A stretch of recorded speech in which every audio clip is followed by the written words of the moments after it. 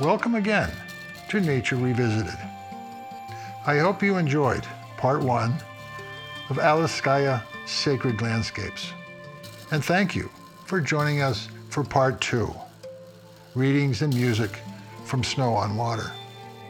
We will start with the reading of Green Apples, followed by the musical piece Signet, then the reading of Starlings, followed by The Golden Frog, and finishing with the reading of Farewell to Tarwathi. I hope you enjoy. Green apples were past ripening on the ground. The blackbird had bedded down in the reeds, and crickets had begun their evening song.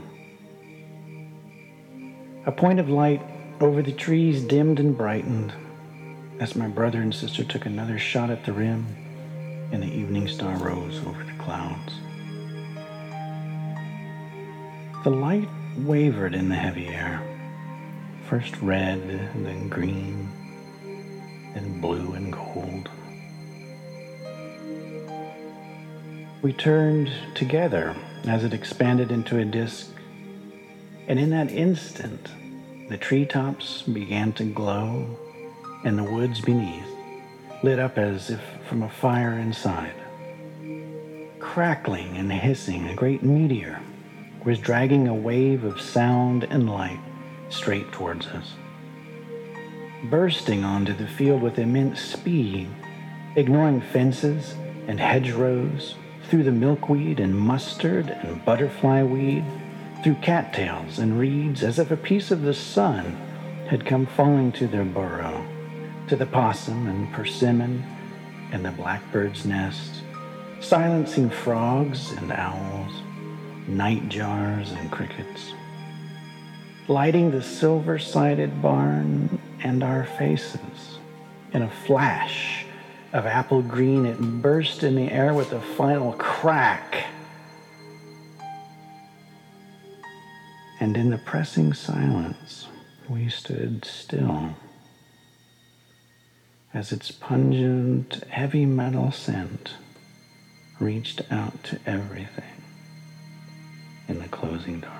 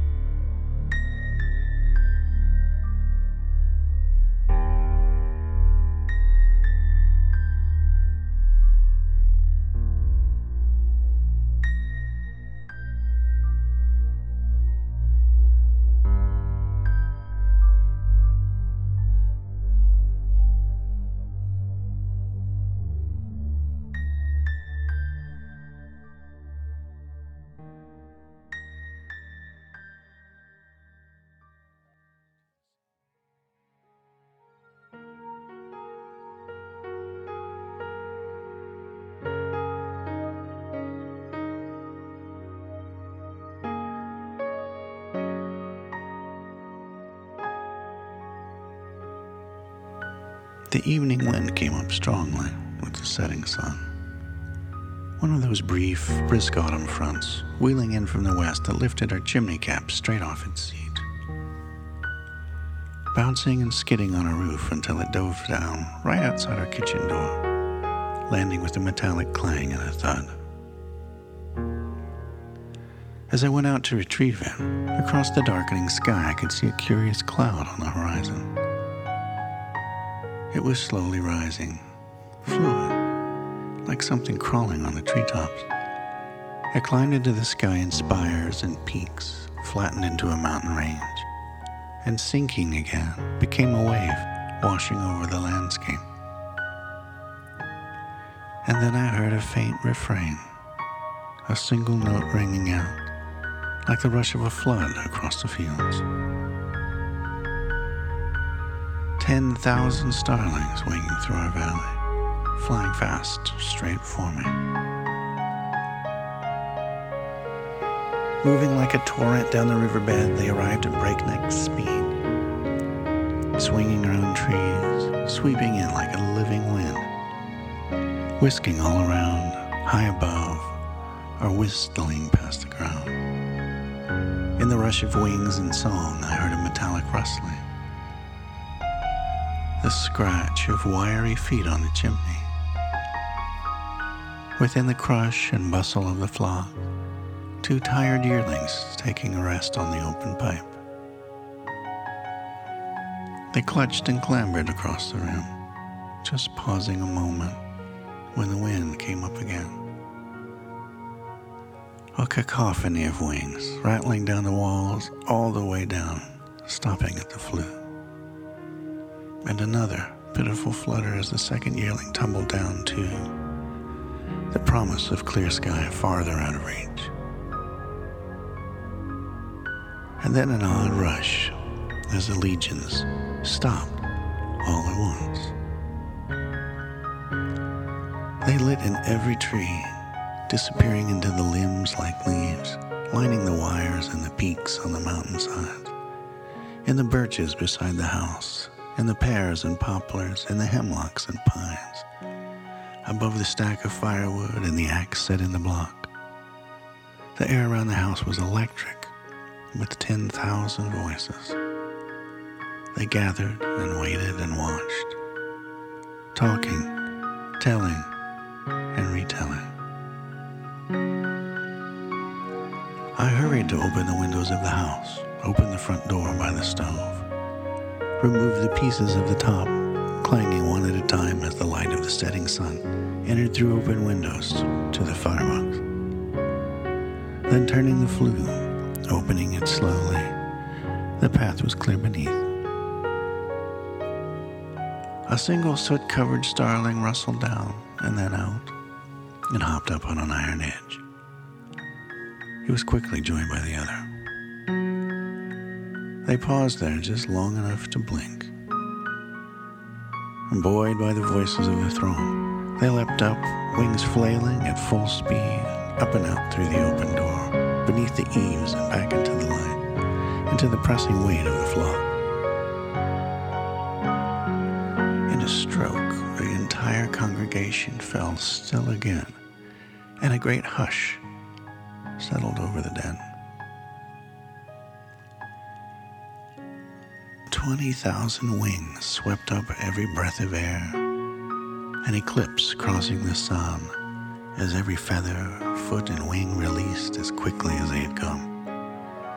Every wing and whistle a rushing wave, the house rolling with it like a boat, and breakers bright with joy as there rose a single note. Above the purpling peaks, straight and true into the dark, they became the waking stars, the falling stars, bright as a strike of firelight.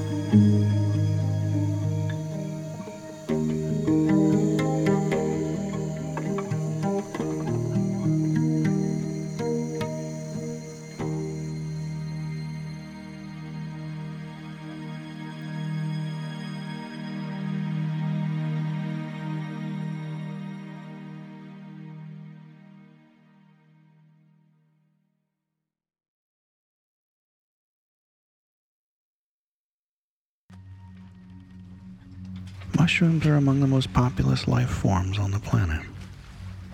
Mycelium run underground through the soil for great distances, covering vast areas of fields and forests, amounting to a preponderance of the biomass of ecosystems.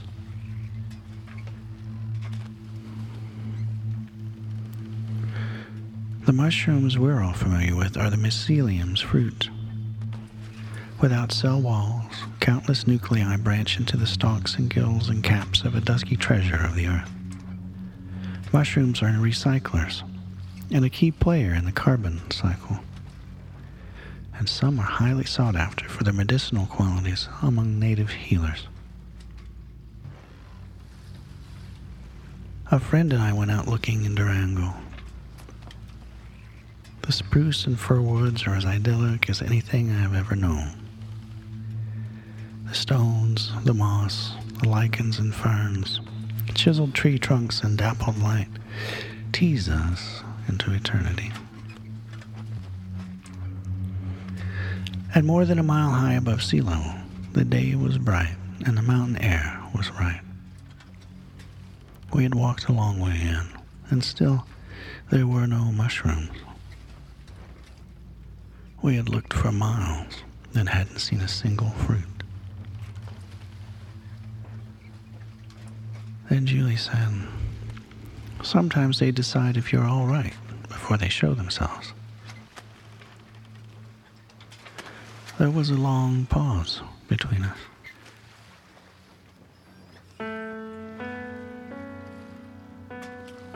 Judy Collins sang an old sea shanty that touched me deeply when I first heard it. It was an unassuming song, adapted from another, written over a concertina and a pint of ale.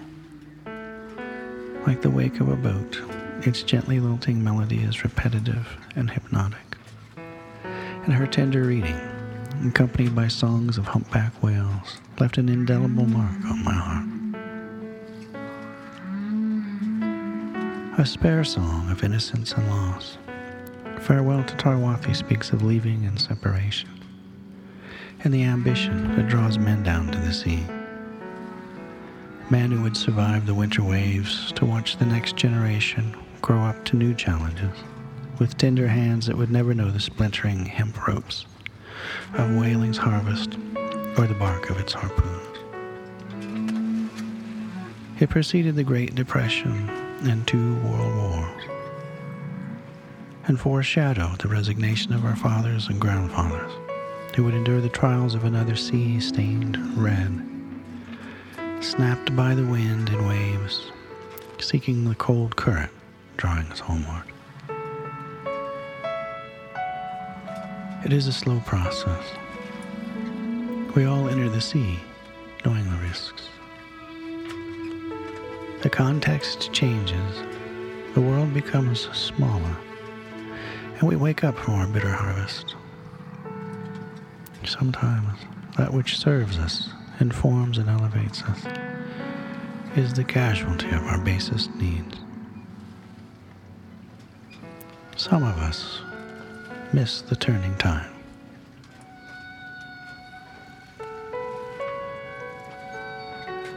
The sun was bright, the stones shined on, and the leaves above were backlit and green. My voice doesn't carry. A wisp of breeze could snuff it out, a chickadee could drown it. But on that crystal clear mountainside, I sang farewell to Tarwathie from my heart.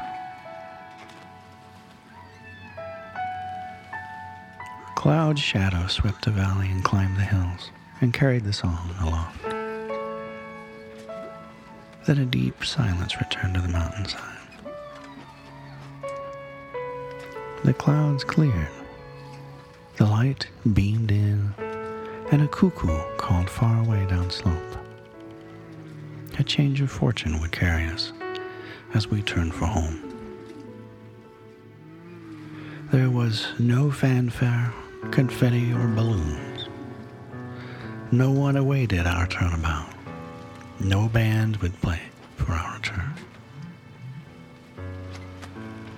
But in sunlight and in shadows, under stones and furrowed logs, beneath arcing ferns and roots, the fruiting moss and russet needles, everywhere we had just walked, there were mushrooms.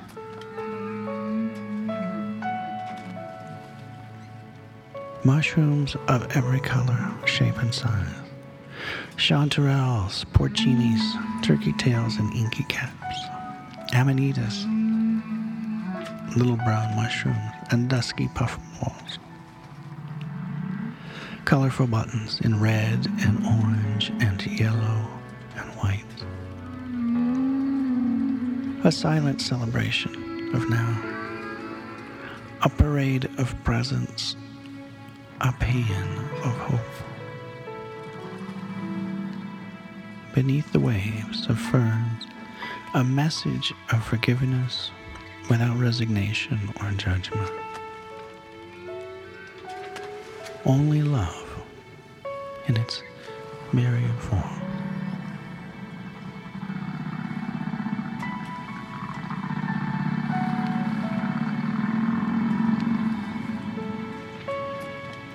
Thank you for listening to Nature Revisited.